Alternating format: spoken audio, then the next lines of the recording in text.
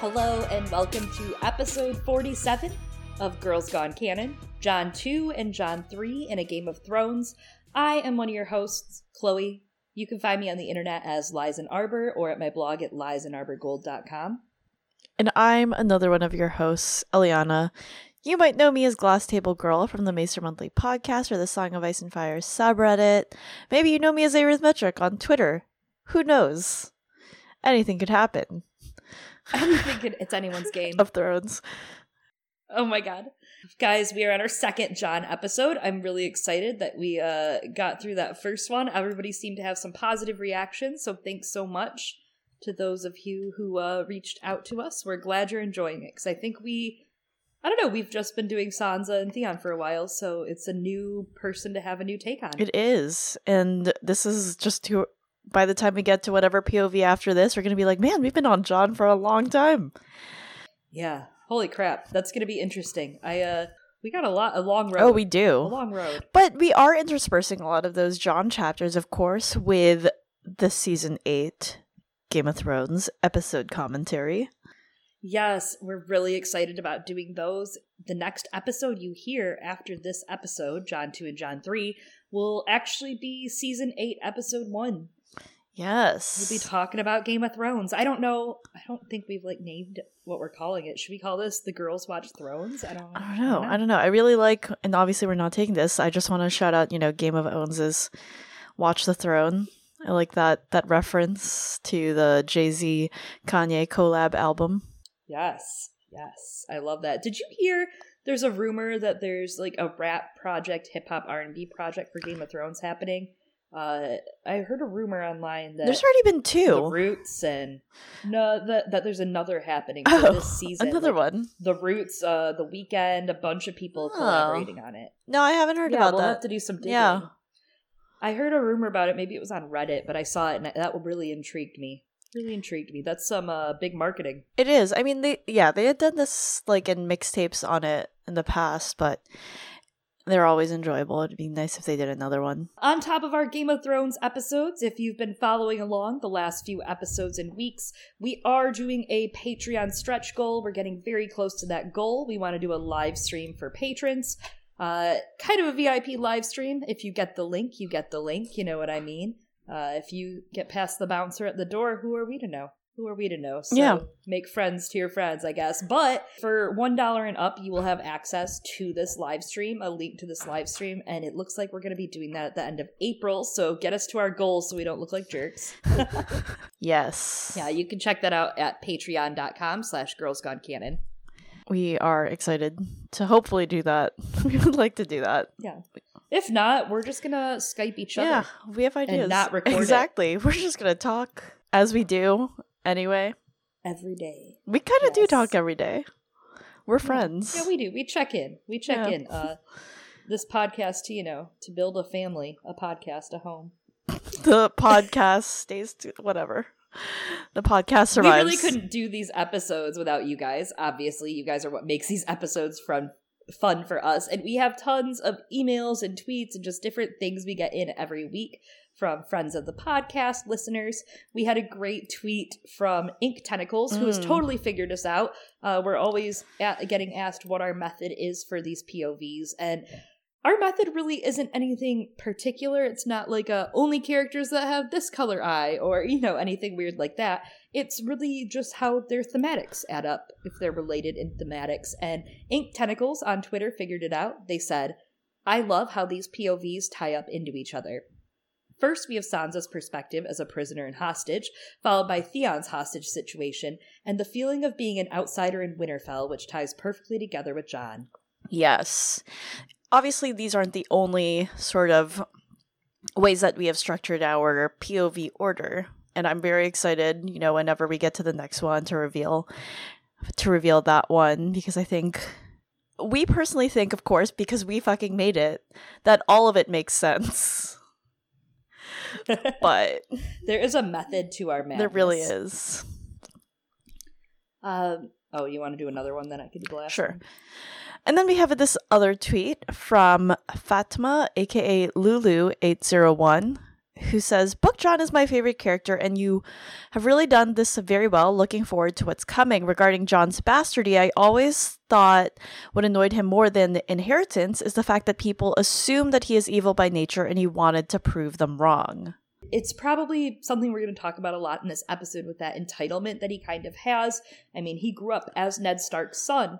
Whether or not you're a bastard, you're still the son of a nobleman, and you still lived kind of a privileged life. So it's a little different. It's not inheritance that he wants. He just wants to prove to the world that he's just another guy. Yeah, and I think when we are talking about inheritance, we're especially talking about that scene that comes a lot later in Storm between Stannis and Jon, and how Jon reflects on thinking once that he would have Winterfell, and it's less that he wanted that inheritance, and you know, like, because that desire for inheritance is what leads some people to think that bastards are evil by nature or whatever, and like obviously Jon isn't. We see all that, and it's less Jon wanting an inheritance and more of him wanting some sort of, I think, home equality, like not being treated like he desires that inheritance and wanting, I don't know, to just feel like he belongs with the rest of his family. Yeah. Like you said, home. And that's where you get that kind of really similar thematic arc as Daenerys, right? Yes. That how she, you know, craves that red door. She remembers, you know, the big warm arms of someone and just the red door, lemon trees. She remembers it all, and she just wants that feeling of safety, security, and home. And Jon especially, I mean, he's scared. He's going off to do something that maybe he shouldn't have chosen to do. But there was no place for him where he was. He didn't really have a home. He's kind of like that little, is it a duck or what is it that walks around saying, "Are you my mother?" It is a little duckling. I like thinking about that book though in the context of Beric Dondarrion and Thoros of Myr. Yep. But of course, Jon's arc may very much end up following something a little similar to Beric Dondarrion, so it would be apt for Jon to go around being like, "Are you my mother?" And then Kate, one of our friends on Twitter, at DukesF04, said that she was cracking up at work yesterday, was thinking how emo Jon Snow calling Myrcella vapid was another nod to Rhaegar. I bet that's what he thought of Cersei. I thought that was just a really fun call out and idea that Rhaegar might have thought that of Cersei. I think that's great. Again, we do not think Myrcella's vapid, but I wouldn't be surprised if Rhaegar thought that of Cersei. She's not vapid. There's a lot in there, but it's all real loud and weird. Yeah. It's weird. Jon's outsiderness, it's a little much. I think maybe George was a little too on the nose there. I don't know, it's hard to think of Jon being so like, but it is a great parallel to that idea of Rhaegar probably being like, Cersei's the worst. Maybe too on the nose. Like the writing in A Game of Thrones, it's really interesting jumping from dance chapters back to A Game of Thrones. And of course, we're going to see that progression of George's writing because obviously as people write more and they do things for years, they become better at it, and you see that between game and dance. So it'll be interesting also following these chapters throughout all 5 of those books. And I think, yeah, some things are not as deftly done as he would be able to do them now. For sure. And then finally, we have a tweet from our good friend Brynden Beefish of Nautica. The Brynden Beefish? Oops. Oops. He said of our Jon 1 episode, this was an outstanding episode. I mean, I'm gonna brush my shoulders. But anyways, the ghost of Lyanna hovering over Jon's entire arc, and Jon 1 in particular was a particularly brilliant touch on the Cannon Girl's part. I mean, like, we're gonna talk about Lyanna. I just thought that this was a good call out because you can't talk about Jon without talking about Lyanna. I want to have a disclaimer on our podcast that you may have noticed that we speak on this podcast as if Rhaegar and Lyanna and having Jon as a child is a canon thing, and that's because it is. So hopefully as you read this story with us, you agree or you come to the great senses that we have, because that's just what it is. That it is what it is. Jon's Rhaegar and Lyanna's kid. That's the thing. That's the whole thing. That's the whole story. It is. And I mean, who else embodies the same moodiness of Rhaegar as Jon? It's only Jon. Well, yeah. Or maybe it's a Sharadane. Oh my god. She killed herself. Yeah, but I guess she also be like, and everyone abandoned me.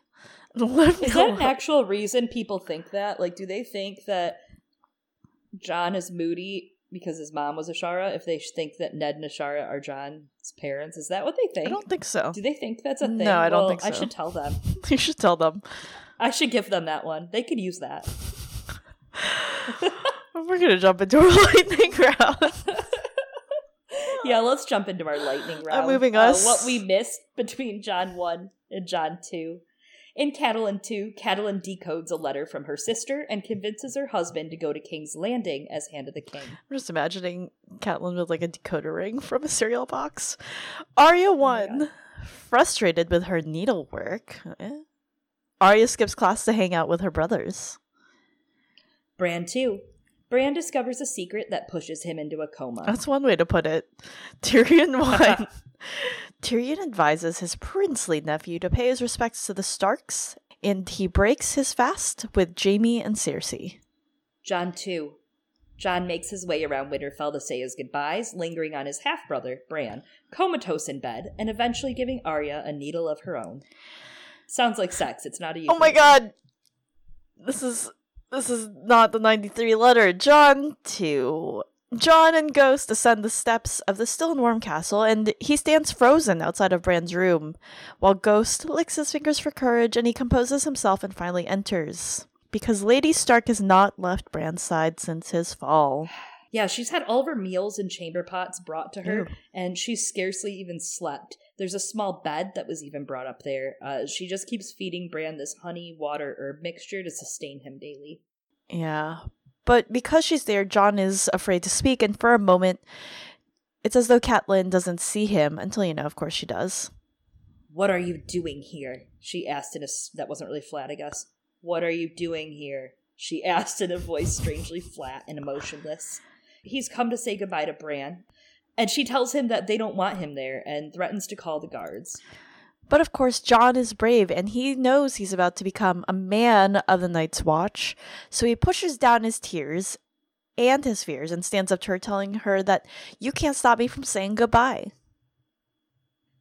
As much as I love Catelyn, we learn a lot of how she's abused Jon emotionally and iced him out his whole life. George says that she didn't really pay much attention to him, but as others have discussed, that neglect in and of itself of how Catelyn treats Jon, right, towards a child can be very abusive, and like Theon, Jon has been made a stranger in his own home. Jon tells Bran, leaning over him, that he, Robb, the girls, Rickon, all of them are waiting for him to wake up. He starts to cry. He feels tears on his face, and he no longer cares what Catelyn thinks. He tells Bran he has to go, that Uncle Benjen is waiting for him before the snows get too heavy. He kisses Bran lightly on the lips, and Cat begins to speak to him. I wanted him to stay here with me, Lady Stark said softly. Jon watched her wary. She was not even looking at him. She was talking to him, but for a part of her, it was as though he were not even in the room. I prayed for it, she said dully. He was my special boy. I went to the set and prayed 7 times to the 7 faces of God that Ned would change his mind and leave him here with me. Sometimes prayers are answered. Jon did not know what to say. It wasn't your fault, he managed after an awkward silence. Her eyes found him. They were full of poison. I need none of your absolution, bastard. Jon lowered his eyes. She was cradling one of Bran's hands. He took the other, squeezed it, fingers like the bones of birds. Goodbye, he said.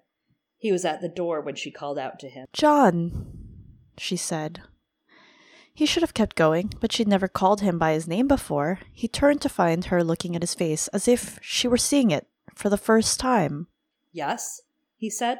It should have been you, she told him. Then she turned back to Bran and began to weep, her whole body shaking with the sobs. Jon had never seen her cry before. It was a long walk down to the yard. Ooh, boy. Ooh, boy.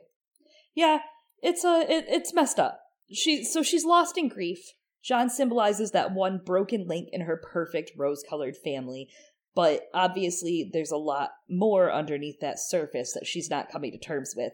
He's this stain on Ned's honor, and she wasn't even supposed to be with this man who bore a bastard. Ironically, she was supposed to be with Brandon, who probably has a ton of bastards. If you haven't checked out Joe Magician's piece on Brandon Stark's bastards, it's just really fun. He speculates about who he could have been with and what people in the story could have been bastards of Brandon. It's a nice thing. Mm-hmm. And so you hear it in what Jon has said here. Jon has never been called by name by Catelyn. He suffered emotional abuse for 14 years. It may have been subtle on some days and awful on others, but it's definitely left these scars in Jon and his behavior. He's frozen before he goes in the room. He's afraid to say goodbye to his brother. The difference here is that Brandon Stark wouldn't have brought any of those bastards home, right? Ned is too honorable for his own good, so he brings Jon home and acknowledges him, and also keeps that promise that he made to his sister. He should have left Jon somewhere like Starfall, as we've mentioned. That would have been probably his best option, or leave him in Dorne. But the problem is that they might use him politically, and it breaks that promise he made to Lyanna to keep him safe. So what you're saying is Ned should have left Jon with his mother's family down in Starfall? Stop.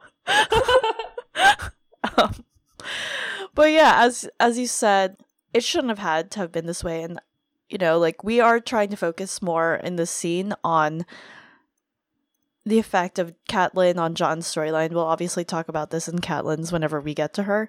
But, you can see that Catelyn is framed here as kind of an antagonist in Jon's storyline. He comes away from this encounter by having finally, stood up to her.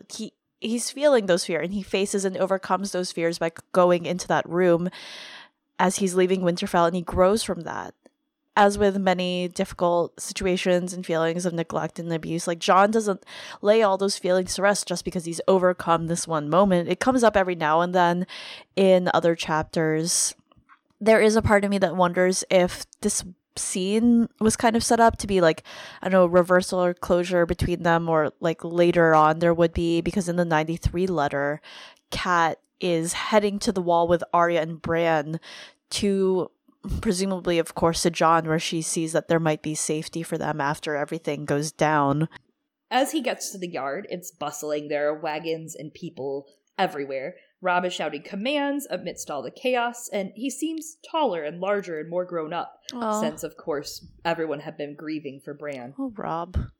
And Robb tells Jon that Uncle Benjen's waiting for you. Jon says leaving is harder than he thought, and Robb agrees. And of course we have that scene with Robb and the snowflakes falling and melting in his hair. So sad. It really is. Innocence lost. It's how everyone sees Robb. He's out there with the snow falling in his hair. So beautiful. So sad.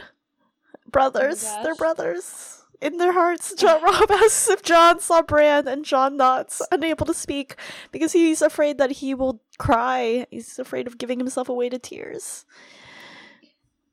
Robb says Bran won't die. He knows it. And Jon responds with, "You Starks are hard to kill." Lol. About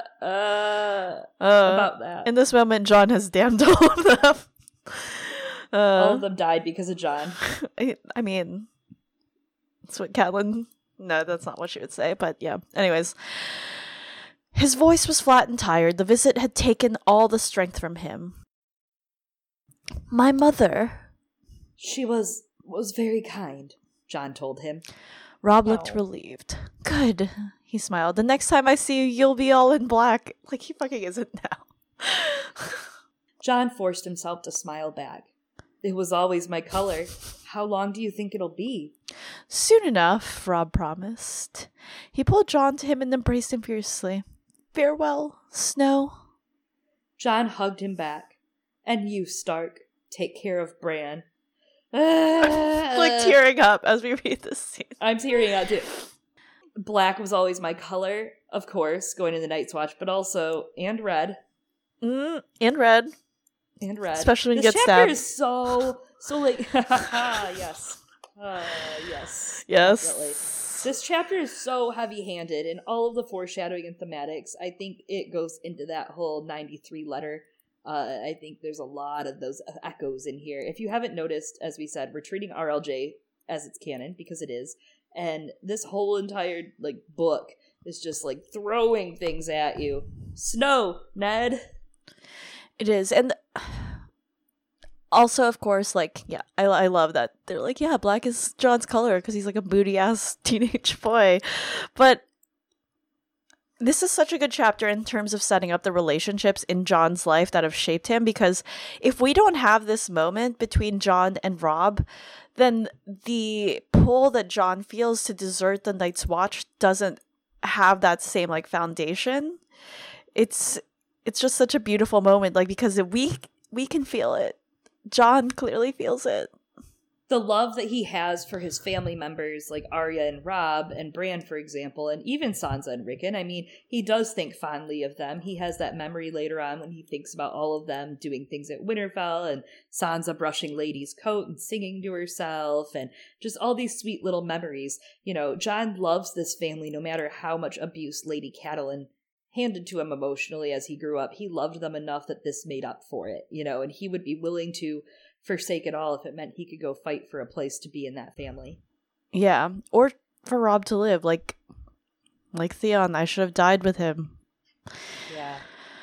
Rob tells John then, like, if he's finished, Benjen is ready. But of course, John has one last goodbye to make to Arya. He stops in the armory, he picks up a package, and off to Arya's chambers he goes. She's been locked in her room, packing. She's not allowed to leave until she's done. And Nymeria, her wolf, is pacing back and forth, bringing Arya items of clothing as she points to them.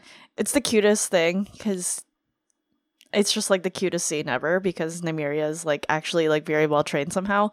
And then Nymeria senses ghosts, and then she sits back on her, like, haunches, you know, like dog wolves do, which prompts Arya to whirl around and sees John, and then she, also very cute, just jump hugs him. She glomps him, as we say in the anime world, and she explains that she didn't fold her clothes very ladylike enough, so Septa Mordane was like, you're gonna do it again until it's right. A proper southern lady doesn't just throw her clothes inside her chest like old rags, she says. I mean, it's Arya. Not gonna act Arya. like Arya's, in my opinion, Arya's right. I too would just throw They're my just gonna shit. get messed up again. She's right though. Yeah, but she's not supposed to. She's supposed to fold them like a lady, and Marie Kondo would be so upset. I mean, so like, I have mixed feelings. I'm just gonna talk about folding clothes for a moment. Like, on one hand, like, sometimes you don't got time. You gotta just throw shit in your bag and be like, all right, this is it. But like, what if you're going for multiple days and you need to fit more things? Sometimes you do need to fold it if you want to bring more clothes. Yeah, shit's hard, dude. Absolutely.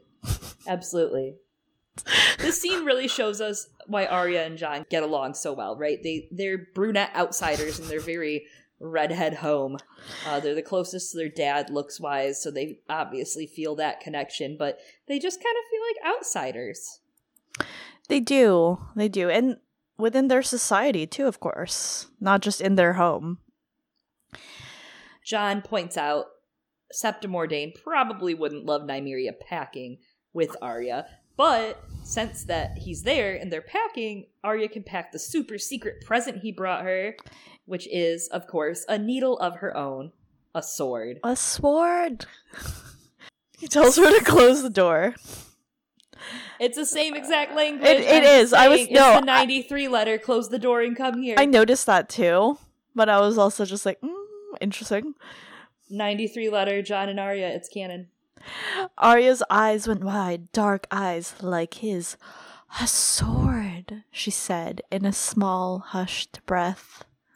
Yes, I love it. I love that they talk about their dark gray eyes. Yes. I think that's great. And I think it's interesting that George doesn't focus on it often. He builds it in the first and then lets it fall out so you forget, like, oh, Lyanna looked like Arya. Oh, why are these hints here? Yeah, there's a So lot of good. triangulation, but it's very intentional on George's part. Yeah. Needle's steel is a deep blue sheen, and he takes it out of its soft gray leather case. He tells her to be careful, that it's sharp enough to shave with. Arya responded, girls don't shave.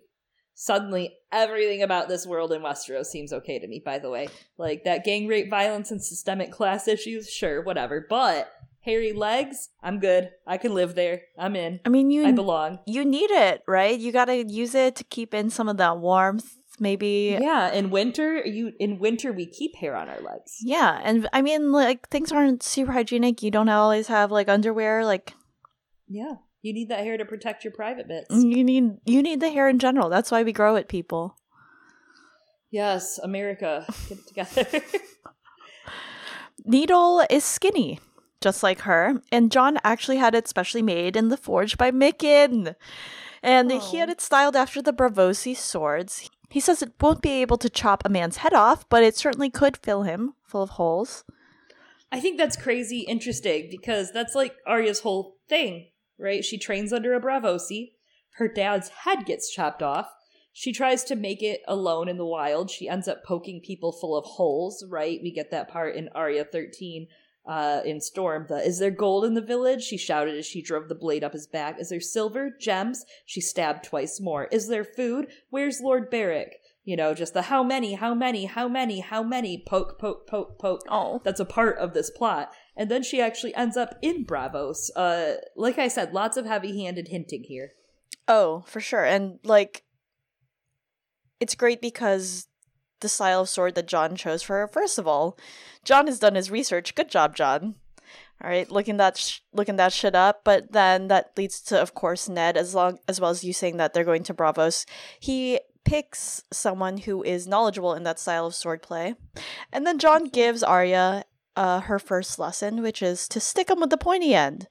And of course, like, there's a theory that Jon returns from the dead, changed, and missing some of his memory, a la Beric Dondarrion. I personally am, like, a big subscriber to that theory, as well as the corollary to it. Like, Nauticast actually does a really great breakdown of this theory in one of the Jon chapters that they did. I forgot which one it was specifically, and how this lost memory might mean that Jon wouldn't really recognize Jane Poole as, you know, Jane, and, like, might actually believe that she is Arya, since he is missing some of his memory. And I do think that this is significant because, like, Theon 1 in Winds puts so much emphasis on Justin Massey taking Jane north, and how that separates Jane, of course, from Theon's POV. And that basically means that besides Jon, we have no other POVs or characters who know what Arya looks like up at the wall. So no one's there to dispute Jon's, like, mistake. And the pieces are all really falling together structurally. But, like, in regards, like, to the word stick 'em with the pointy end, I actually, like, thought of this when I was listening to you, Chloe, on the Game of Owns podcast, when you were all discussing Arya and stuff, like how Arya's story is just full of these magic words. They act kind of like, you know, the open sesame in Aladdin and things like that. Like, Valar Morghulis buys her entry into the House of Black and White, and I kind of wonder if stick 'em with the pointy end are going to be the magic words for, like, between Arya and this, like, broken version of Jon that's like, it's me, I'm the real Arya. Ooh, that's interesting. That would be a really interesting plot. I mean, the weird thing is he's going with Massey, right? Yeah. She's going off with Massey right now, so I'm interested to see whether she meets Arya first or whether Jon meets her first. Yeah, that's true. She could be like, that's weird. You know, like the way she, like, kind of sees Sam, like, off at the side, right? And she's like, this is a nice guy. Yes, absolutely. Arya's worried she's not going to meet anyone to practice with in King's Landing, she tells Jon. You'll find someone, Jon promised her. King's Landing is a true city, 1,000 times the size of Winterfell. Until you find a partner, watch how they fight in the yard. Run and ride, make yourself strong in whatever you do. Arya knew what was coming next. They said it together. Don't tell Sansa! Damn it. Yeah, just put them together. Pretend we actually did it. Oh my god. I don't know. I don't understand siblings, but this is kind of what I imagine it's supposed to be like. Probably. I mean, same. They laugh, but finally they have to depart each other. Jon messed up her hair. I'll miss you, little sister. Suddenly she looked like she was going to cry. I wish you were coming with us. Different roads sometimes lead to the same castle. Who knows? Oh. Like the Red Keep? Are you saying the Red Keep? King Egg? Oh. King Egg? The keg? If also, McKeg.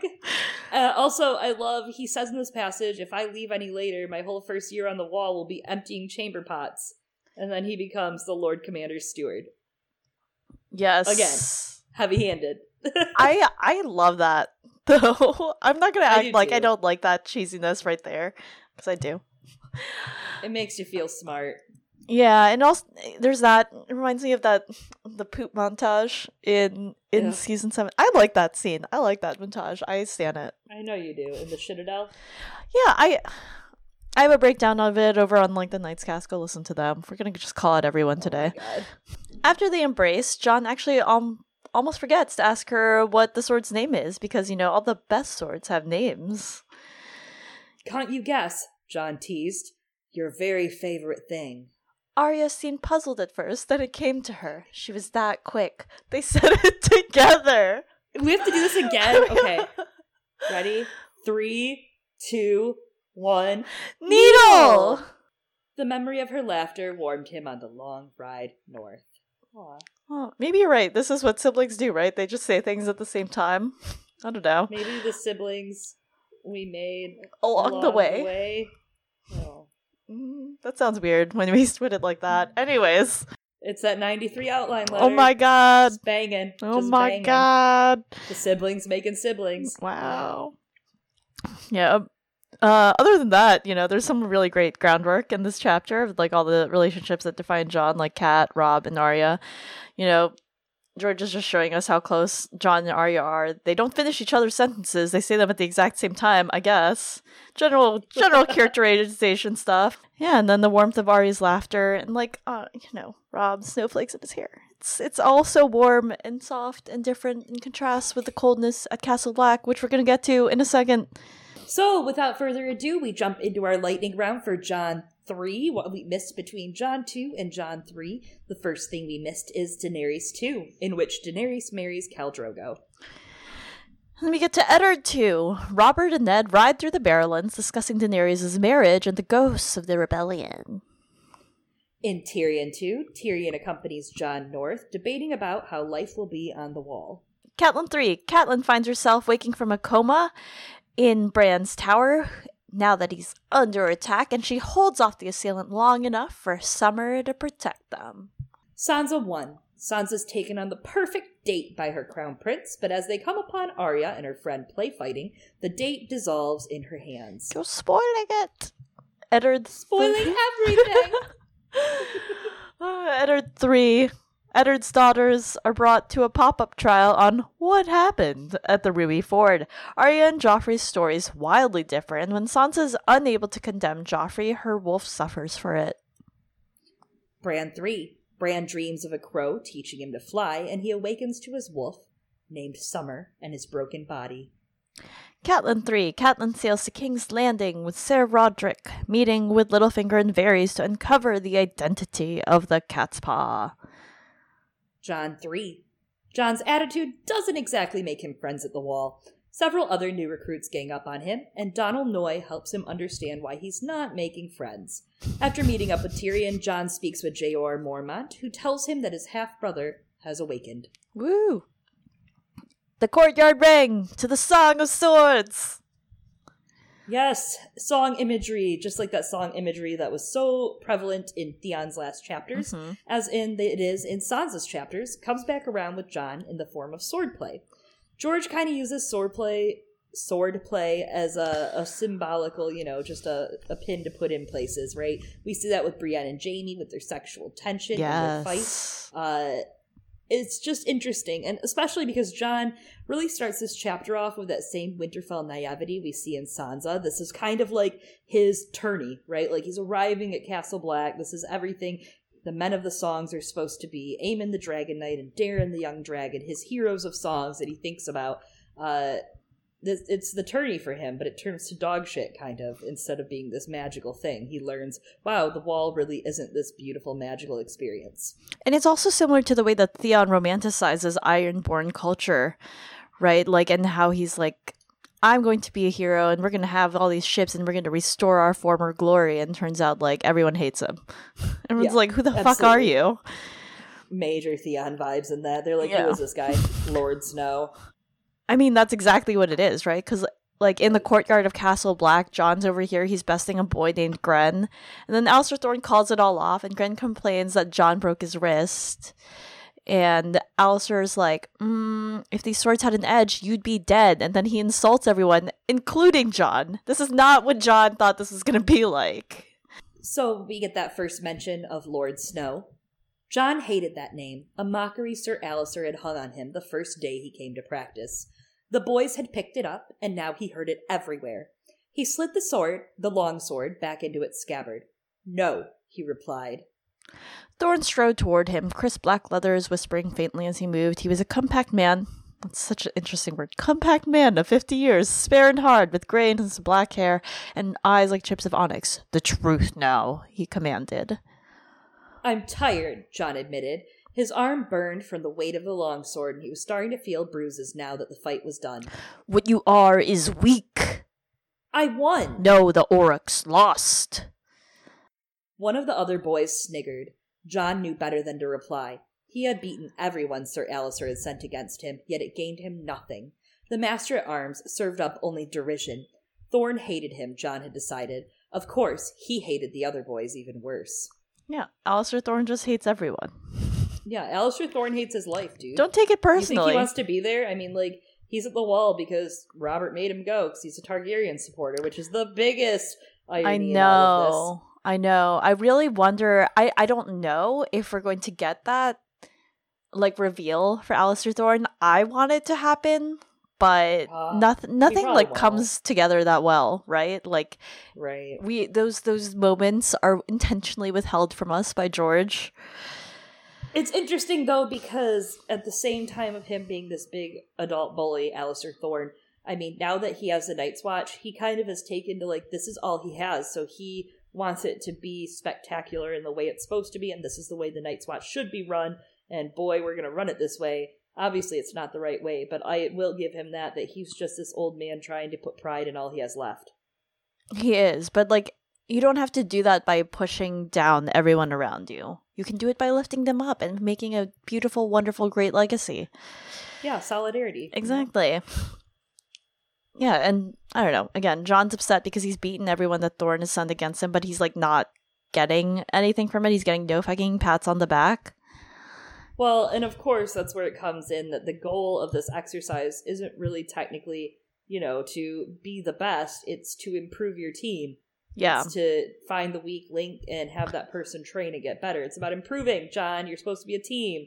The Night's Watch is a team, and he doesn't get that yet. He will by the end of the chapter, but he doesn't get that yet. Yes. He has no friends there, no one. Not even the more senior recruits are as good as he or Robb are at fighting, that he thinks. And I just really need to call out this line, because I'm never going to let go how pubescent Jon is. He's like, Jon followed the rest back to the armory, walking alone. He often walked alone here. And it just reminds me of that line from Boulevard of Broken Dreams of, I walk alone and I walk my shadows. Only one that walks beside me. Because you know that Jon loves this song. He plays the song every day when he gets back to his cell. And he listens to it on repeat.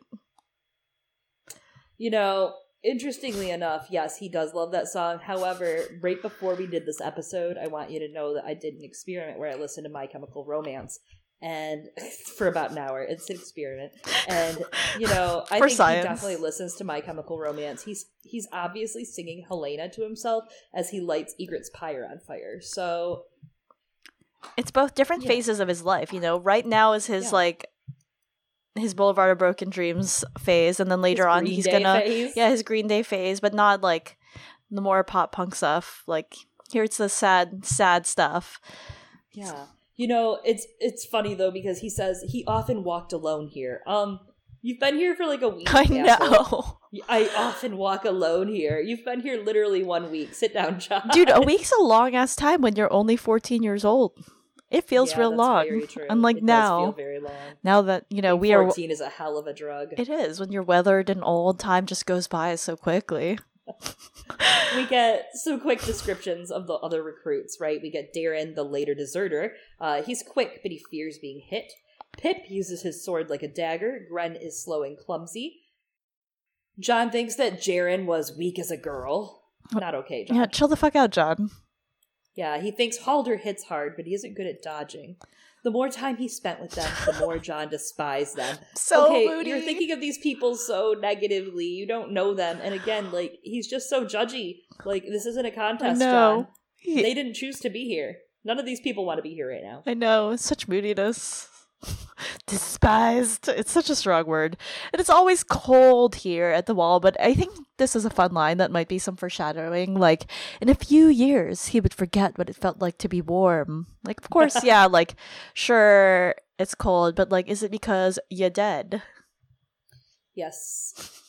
Yes. Also because of the long night coming. Oh, that too. In a few years, he's going to be fighting the Whites. Oh, wow. So much foreshadowing in these Yes, so chapters. Heavy-handed. So heavy-handed.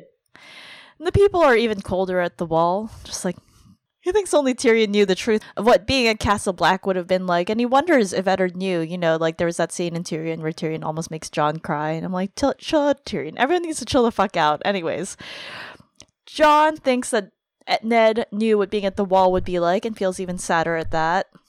Of course he knew. He did, and actually he didn't really want Jon to go to the wall. Yeah, Jon just, like, woke up and was like, well, no one wants me here, and my dad's going south, and I can't stay here with Lady Catelyn, so I gotta go, and I guess I'll just go where I might be wanted, where bastards are welcome. And that's just like, I don't know what to do. He's like, I can't deal with this right now. I have to go, I don't know, deal with, like, my personal trauma and my other kids and, like, the fucking king who's being a giant kid right now and rule the kingdom now, apparently. But there's also, again, another line in Jon that I also need to call out. Even his uncle Benjen had abandoned him in this cold place at the end of the world. So many moods, God. Jon. Abandoned. He is so moody sometimes.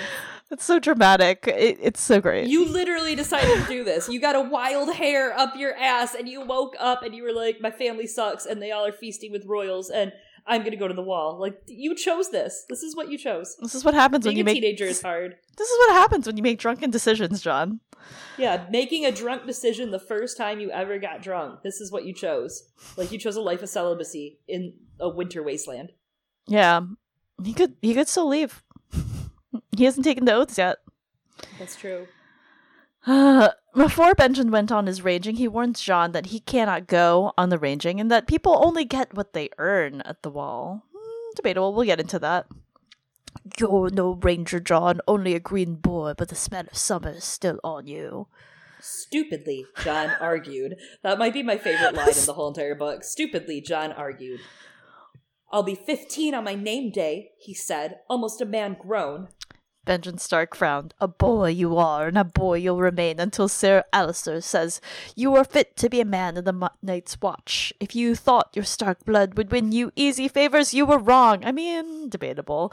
We put aside our old families when we swear our vows. Your father will always have a place in my heart, but these are my brothers now. I mean, and he didn't listen to his uncle. He literally still didn't learn the lesson. He has to learn it from Donal Noy later. Yeah. Because how do I reach these kids? Shit, man. When is he going to start? He's got to get to the point where he's saying shit at the same time as all these other boys, like he was with Arya. Oh, I get it now. That's the contrast between how he feels with his siblings and how he feels with these people who are supposed to be his family now. I see it. They're not, yes. So as he leaves, Benjen tells Jon, we'll speak when I return. Which, that's a famous last line if I've ever heard it. It really is. It truly is. Yeah, there's Rhaegar, Brandon, Benjen, Ned. They all said, we'll talk about it when I come back. And back they did not come. Yeah, it's like when, the guy says he's about to retire in 2 days and then dies. Yeah. It's that same trope.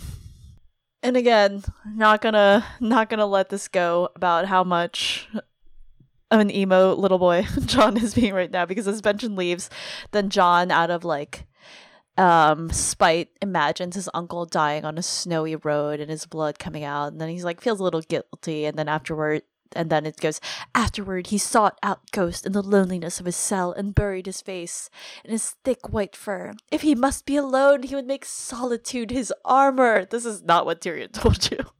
I know, Tyrion, armor yourself in it. It will never be used to hurt you. Jon, I'm gonna have a solitude of armor.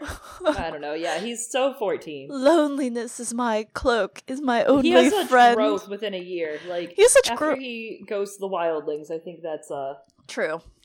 He has such growth within this chapter too. They're all just such small babs, and like, I don't know, who agreed to elect a 15, 16-year-old boy to be their leader? Who agreed to this? Sam. Who thought this was a good idea? Of course Sam did, because he's Also like that all the same other age. adults. I know, why did the adults agree to this? I just wanna, there's this tweet that was going around on Twitter, not related to A Song of Ice and Fire necessarily, but I thought it was hilarious. The most unrealistic, it comes from Johnny McNulty. The most unrealistic part of fantasy books is when 18-year-old boys spend 5 books insisting they're not the chosen one, instead of immediately saying, yeah, that sounds right. I just really... Yeah, that sounds about right. There's this interesting line that we get in this passage, based on what we learn, and, you know, of course, the others. Castle Black had no godswood, only a small sept and a drunken septon, but Jon could not find it in him to pray to any gods, old or new. If they were real, he thought, they were as cruel and implacable as winter. I just think it's interesting. We're not going to go that deep into it, but, you know, it's interesting in the context of the children and the others and the whites, and yeah.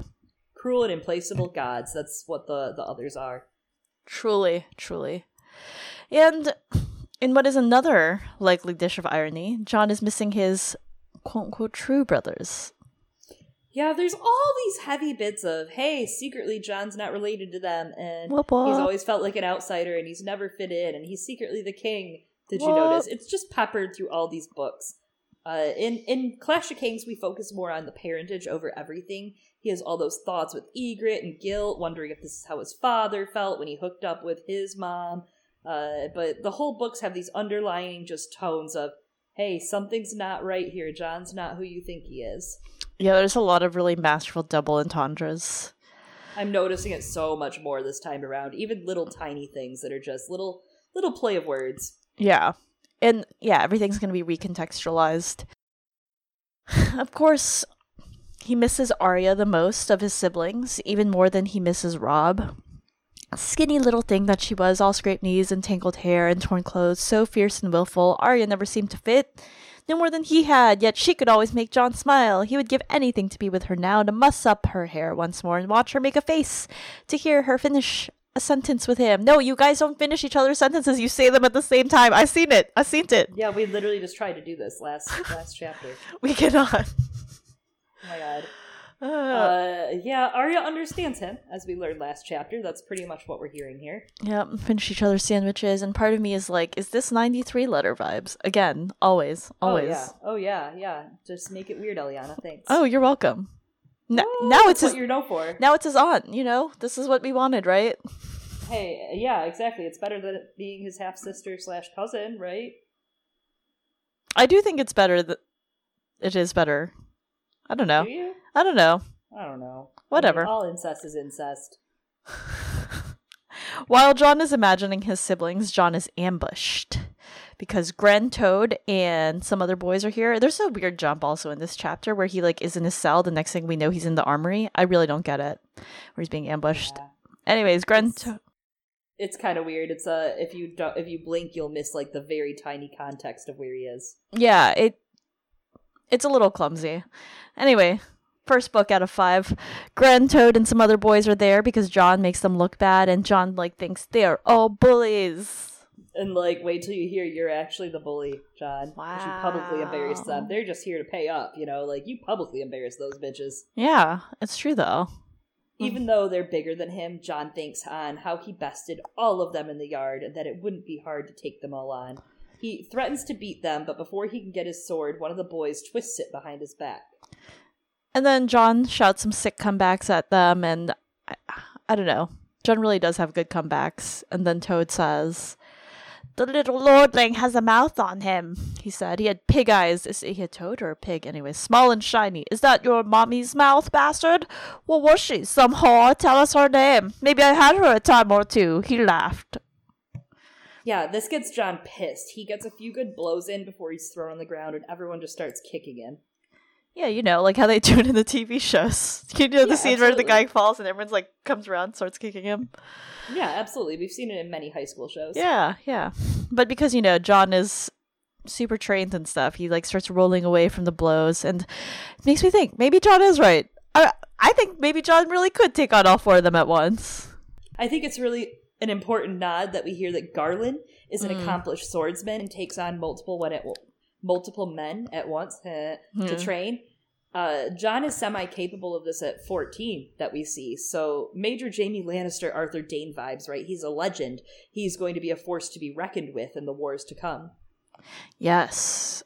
But before all that can happen, gotta get some humbling, and Donal Noye booms in and he's like, "Keep the fighting out of my armory," and he breaks up the whole fight.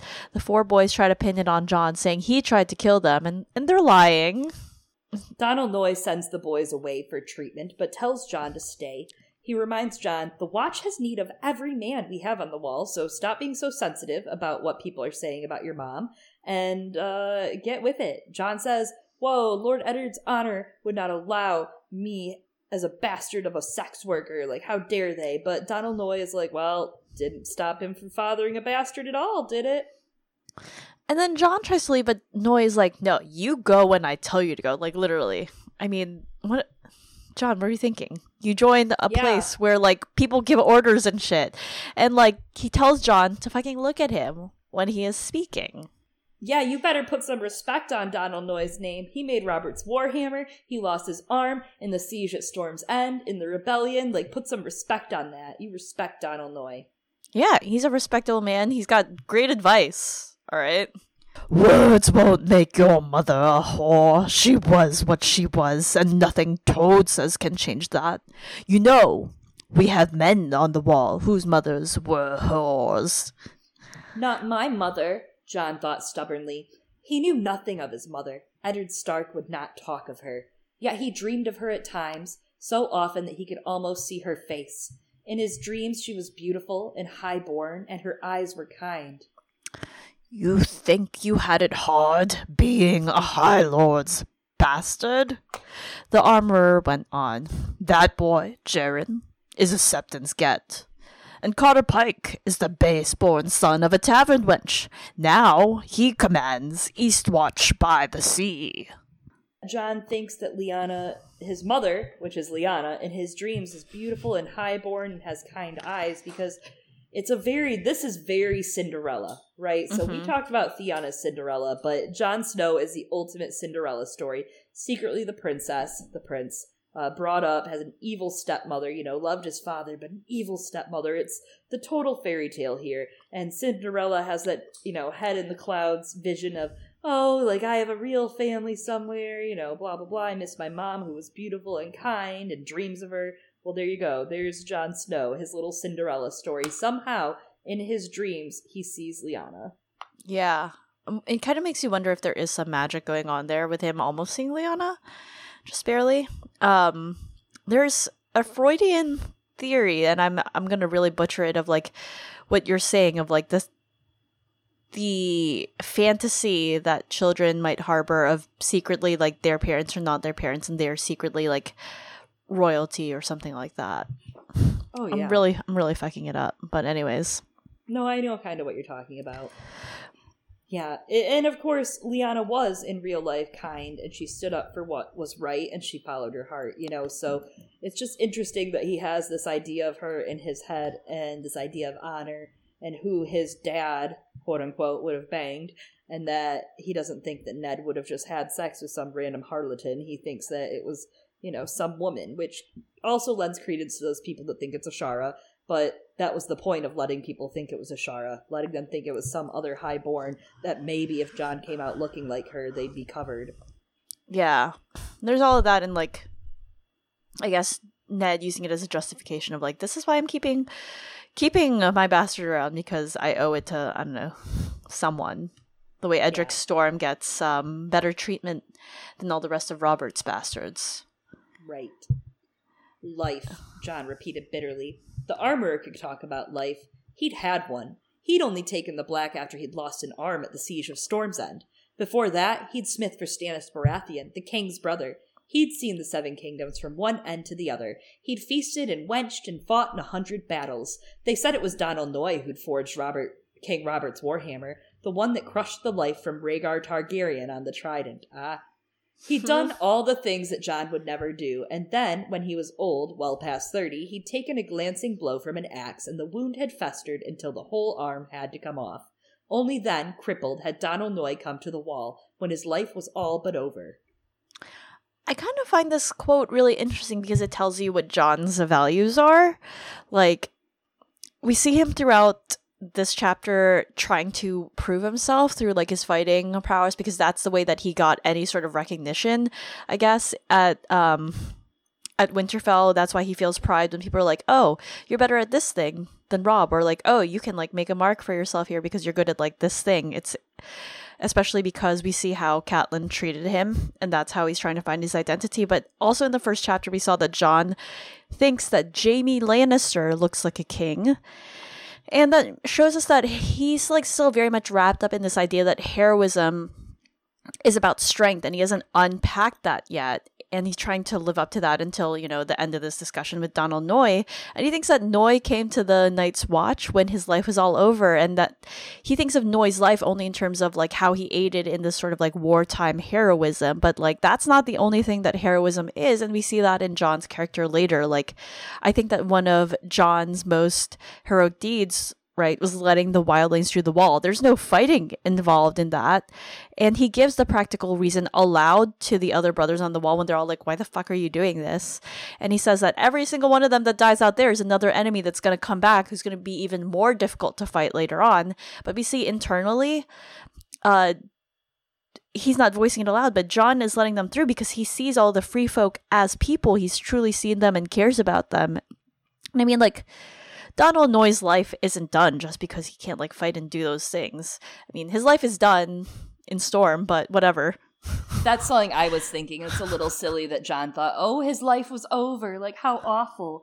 And it reminds me of, God, what was it in one of the Sansa chapters when she was just thinking, oh, not Barristan, but even then, you know, she thinks, oh, how horrible, like, for this old man.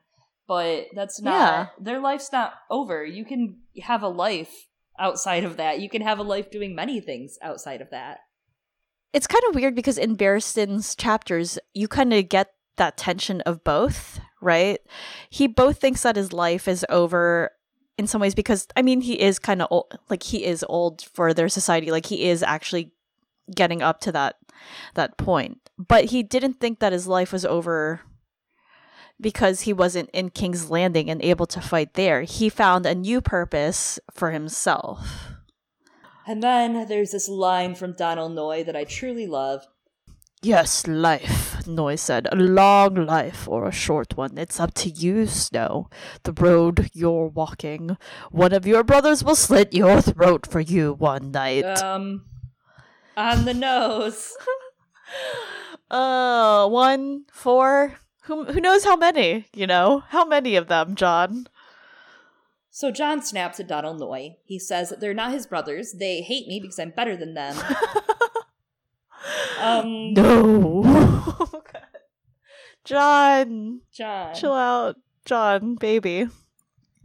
No, they hate you because you act like you're better than they are. They look at you and see a castle-bred bastard who thinks he's a lordling. The armor leaned close. You're no lordling. Remember that. You're a Snow, not a Stark. You're a bastard and a bully. A bully? Jon almost choked on the word. The accusation was so unjust it took his breath away. They were the ones who came after me. 4 of them. 4 that you've humiliated in the yard. 4 who are probably afraid of you. I've watched you fight. It's not training with you. Put an edge on your sword, and they'd be dead meat. You know it, I know it, they know it. You leave them nothing. You shame them. Does that make you proud? Jon hesitated. He did feel proud when he won. Why shouldn't he? But the armorer was taking that away too, making it sound as if he was doing something wrong. "They're all older than me," he said defensively. Older and bigger and stronger, that's the truth. I'll wager your master-at-arms taught you how to fight bigger men at Winterfell, though. Who was he? Some old knight? Sir Roderick Cassell, Jon said warily. There was a trap here. He felt it closing around him. Donal Noye leaned forward into Jon's face. Now, think on this, boy. None of these others have ever had a master-at-arms until Sir Alliser. Shit. The worst. Their fathers were farmers and wagon men and poachers, smiths and miners and oars on a trading galley. What they know of fighting, they learned between decks, in the alleys of Old Town and Lannisport, in wayside brothels and taverns on the King's Road. They may have clacked a few sticks together before they came here, but I promise you, not 1 in 20 was ever rich enough to own a real sword. His look was grim. So, how do you like the taste of your victories now, Lord Snow? Don't call me that, Jon said sharply, but the force had gone out of his anger. Suddenly he felt ashamed and guilty. I didn't think... Best you start thinking, Noye warned him, that or sleep with a dagger by your bed. Now go. Welcome to the real world, bitch. That's how that feels like. That's a total, it is. Truth bomb. Like, this is the real life. Bitch.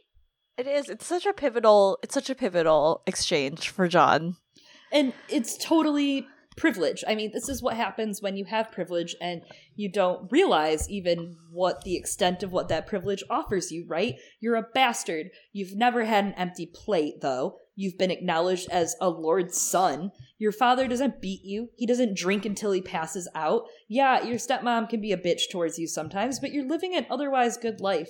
You have a master at arms. You have the pleasure of fighting with steel, beautiful steel that's forged, literally in your castle. Somebody makes that steel into a sword. You went and got a secret present made for your little sister of a sword, and no one batted an eyelash. No one told your dad. You didn't get in trouble for it. You're privileged, Jon Snow. That's what Donal Noye is telling you. You've been private schooled your entire life by high quality teachers that your dad, who, shame on him, fathered a bastard, paid for. I'm also realizing that it's so important, like, there's this line in here, right, where Donal Noye says they may have clacked a few sticks together before they came here, and just a few chapters before this Jon 3 chapter, if you will, we have the chapter where Sansa and Joffrey go out, and Joffrey is kind of lording over his fighting ability, right, with Mycah, and Mycah and Arya are just clacking a few sticks together. Mm-hmm. He's not trained. He's just doing the best he can, and Arya has put him in this position. And I think you're supposed to see yes, a sort of parallel. Like, there's so many that happens before, right? Between, like, bastards aren't allowed to hit princes and stuff. And, of course, that's ironic because bastard Joffrey's... Jon Snow, prince. Yeah. Joffrey's a bastard. Jon Snow's the prince. Well, of course. Exactly. And we're drawing those connections between, like, how Joffrey is acting and Jon is acting in this chapter. But Jon, the difference is that Jon learns, right? He takes this lesson from Donal Noye and he gains humility, whereas Joffrey never does. Joffrey continues to use that power over other people. Yes. As Jon leaves Donal Noye, he admires the wall, a pale gray that sometimes shines like a wall of light. Tyrion Lannister sidles up beside him, and Jon thinks that the wall feels like the end of the world. And, of course, we get a lot of the wall in this moment, and George R. R. Martin has talked about how Hadrian's Wall is very much his inspiration for the wall. And he uses similar language to describe Hadrian's Wall, like how, it predates anything. He goes back, talks about his visit there, and he describes it as, it was a very profound feeling for the Romans at the time. This was the end of civilization. It was the end of the world. We know that there were Scots beyond the hills, but they didn't know that. It could have been any kind of monster. It was a sense of this barrier against dark forces, and it planted something in me. So. I love that. That's really smart. He made it 3 times as long and 700 feet high and made it out of ice. Yes, which he kind of regrets now, I guess, after seeing the Hoover Dam. He was like, I made the wall too big. Yeah, but it's fantasy. Who cares? It's your book, George. Do whatever the fuck you want. Yeah. When Jon sees the wall up close, he realizes that Castle Black is no true castle because it can't be defended from any other direction other than from the northern side. So now I'm thinking about, again, that storm chapter between Jon and Ygritte, which is like, is this a true castle? And like those last lines, Jon tells her it is, and now I'm just like all fucked up inside. Say something, I'm giving up on you. Just cradling her in his arms. And he's like, yeah. The wall is so massive, it sometimes feels as though it isn't there, and sometimes feels as if it is everything. Somehow Jon knew that if it fell, the world went with it. It's the hinge of the world. Everything turns there. Yes. As Jon is admiring the wall, Tyrion Lannister sneaks up next to him to have a conversation on what's on the other side. Jon laments that Tyrion will not be learning anything from Jon about that, and he also says of the other side, it's nothing special. The Rangers say it's just woods and mountains and frozen lakes with lots of snow and ice. And again, we get some of that naivete from Jon and the ethnocentrism of the Westerosi. Like, the Northerners and the Brothers on the Wall have been, like, dehumanizing the free folk for so long, and that's why it's so difficult when we get to fucking dance. Like, that they've erased what's on the other side of the wall. But, of course, again, a large part of Jon's storyline is seeing their humanity and, like, about there being nothing special on the other side. Like, there's a reason we have this fucking wall, and it's called Ice Demons. Right. It's there for a reason. Right? Think about the Pact. You know, the Pact... I feel like the Pact is something that we obviously don't know the exactitude of it, right? We don't know the details, but it's probably super simple, right in front of our noses, and super important, right? The Children of the Forest for sure helped build this wall with Bran the Builder, so... Tyrion calls Jon then his new nickname, Lord Snow, and Jon says, don't call me that. And then we get like a reprisal of the end of the first chapter. Would you rather be called the Imp? Let them see that their words can cut you, and you'll never be free of the mockery. If they want to give you a name, take it, make it your own. Then they can't hurt you with it anymore. We learned in this conversation that the Night's Watch is actually so understaffed that Jon can pretty much pick any cell that he wants. He picked the one in Harden's Tower with the broken battlement. Once upon a time, the wall had 5,000 men. Now it only holds a tenth of that. Yes, I love this. This is great laying of this ground to show us the foundation of the Night's Watch is flawed, and with winter coming, there will be trouble. A real threat will be coming. Yes. Tyrion jokes about telling Ned to arrest the stonemasons, and the conversation turns to Benjen. Jon feels immense guilt at the thought he had of his uncle dying. He turns away from Tyrion because he feels like he has a way of sensing things. Yeah, and now we see that the reason Benjen went out is because, of course, many rangers have been vanishing lately. They were searching for Waymar Royce, maybe as far as the Shadow Tower in the mountains, you know, Waymar Royce in the prologue. And I really hope they don't find him, because, you know, how he ended up, which is the point. All these rangers are gone missing, and assumedly they found whatever found Waymar. Yeah. Ugh. Ugh. Yes, okay. Horror. There's very light horror throughout this chapter, and I love it. Ice demons on the other side of the wall. Anyway, Tyrion jokes. How can you think there's nothing special if, like, people are disappearing? Anyways, Tyrion jokes once more about Grumpkins on the other side, and maybe they are hungry this year. And I am going to read too much into this about Grumpkins, because apparently, so Grumpkins, they grant wishes, and they steal and replace children. And Ned Stark is kind of a Grumpkin, maybe. He's trying to grant his sister's promise, right? And I mean, maybe he fails because of how much it's haunted him. We don't know. We don't know what the promise was, all right?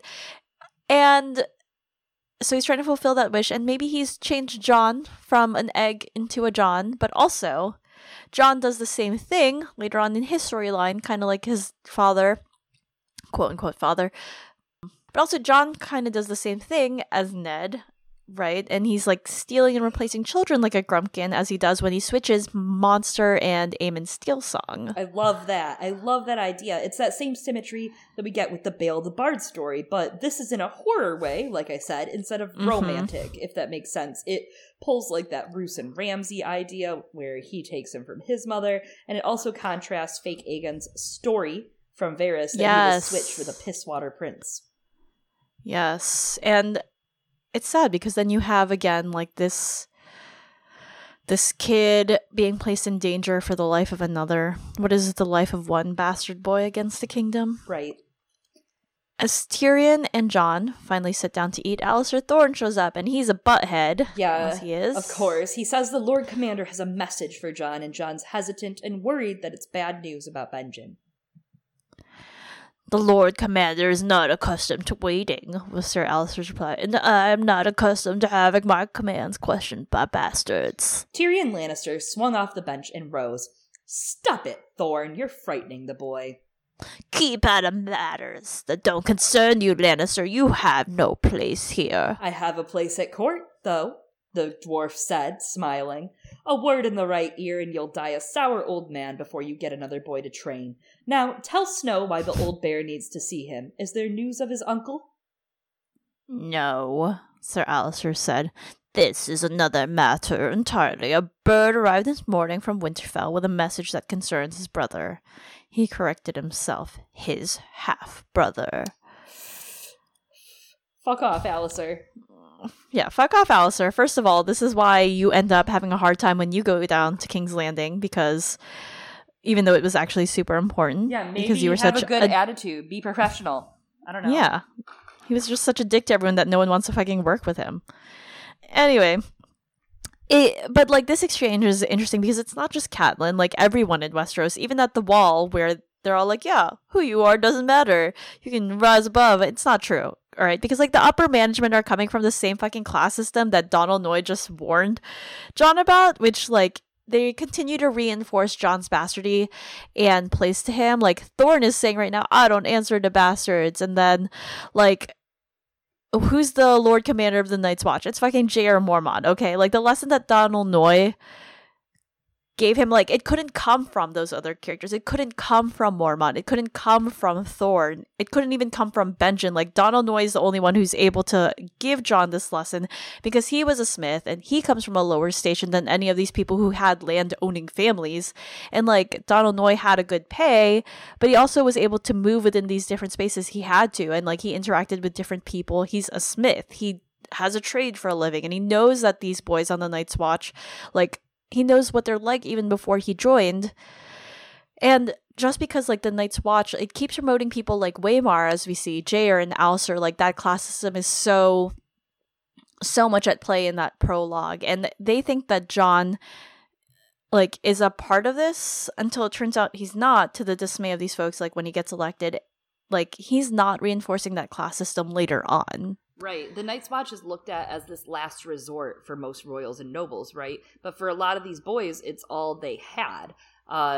In the North, it's honored to send one of your sons, your second sons, to the Watch, but that's it. No one else views it as honorable. They view it as like, well, this is the highest I can rise, put into this shitty situation.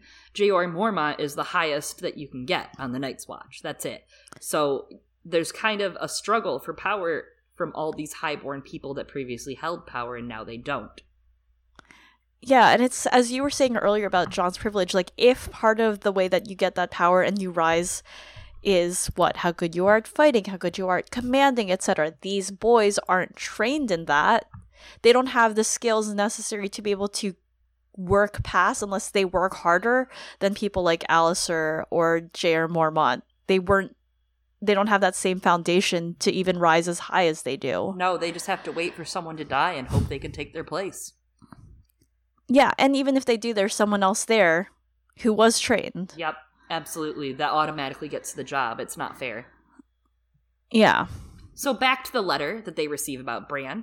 Tyrion automatically assumes the worst. He gives his condolences to Jon, who bolts off to learn what this news is about Bran. Yes, he reads...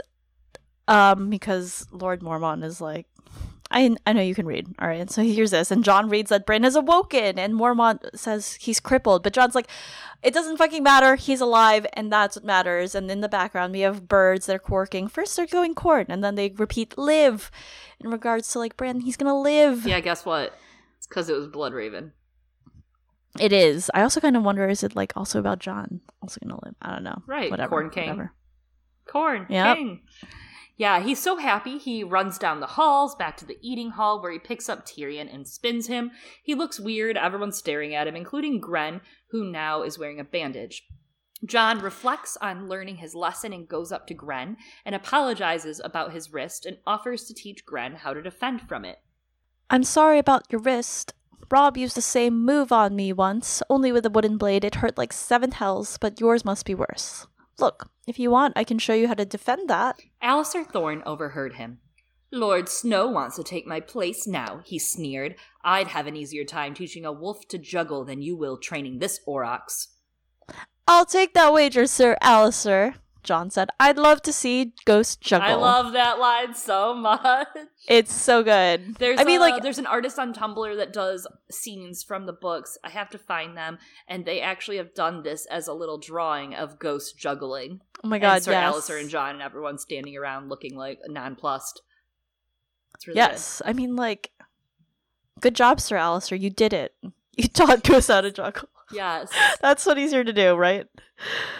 It's like you said, it's just such a fun line. Like, more sick comebacks from John, because that's how you know that John's the protagonist, right? Like, he has sick comebacks. It's like when the superheroes are making hilarious quips while fighting enemies. Yeah. I love it. I do love it. Tyrion is leading the laughter, too. Like, everyone is laughing. The whole room is laughing. But as Alistair Thorne leaves, he threatens John and he says, "That was a grievous error, Lord Snow." Ooh, it's going down. A mortal nemesis you have made, Lord Snow. That's how I read that in my mind. I mean, it is what he did, I guess, but it's just like, oh my god, Alistair. Like, we're all like, John, grow up, but it's really like Alistair Thorne grow up. It is. Alistair Thorne is a goddamn adult. Jon Snow is 14. Yeah. He is. I mean, and I get it. Like, Alistair Thorne didn't want to be here, but I'm also just like you said, yeah. Like, why are you being like this? It's just silly. It's silly, petty shit, and it's like, you're a man of the Night's Watch, not a little schoolgirl. Come on, man. Yeah. Anyway. I guess that's it. That's our wrap. That's John 2 and John 3. Holy crap, we've done 3 John chapters! We're really excited to have some guests on in the future. We are going to be inviting some people on to get through the long night of these John chapters, so look forward to that. I'm not going to tell you who, but I will tease you that he's a very magic man, and he'll be coming on for John 8 with us. So get ready for whoever that is. Whomstever. And we also have other guests lined up, and we are sorting those out, and we'll get to them. Yes. When we do. Yes. And, to find out and stay tuned for who those guests are, of course, be sure to follow us on social media. You can find us at Girls Gone Canon on Twitter. Or maybe, you have something fun to say. Shoot us an email at girlsgonecanon@gmail.com. Yeah, we've been really email light lately. Where are our emails? Yeah. Our usuals haven't been emailing us. There's no Pat. There's no Warren. I'm feeling a little left out, right? Are all of our ravens being shot down? Yeah, who is shooting our intercepted? Ravens down? Red. Gasp. And if you haven't already, make sure to get your weekly Girls Gone Canon fix. We come out every Friday publicly on Podbean, on iTunes, Stitcher, Google Play, Spotify, Acast, anywhere you get your podcasts, you can check it out. And of course, we are on Patreon, and all $5 and up patrons get special episodes like the Theon 1 Wins chapter, and we are going to put one out this month around Game of Thrones, around the show. Yes. And of course, as we said earlier, we do have that stretch goal of 8,000, and when we reach that, we will do a live stream. Yeah, just 1,000. Thanks again to anyone that supports. We love our patrons. Different tiers, even if you just want to support with $1, it is helpful. So we really appreciate you guys' support. As always, I am one of your hosts, Chloe. You can find me as Liza Narber on the internet or at lizenarbergold.com. And I am another one of your hosts, Eliana, aka Glass Table Girl. See you guys next time for John 4 and John 5.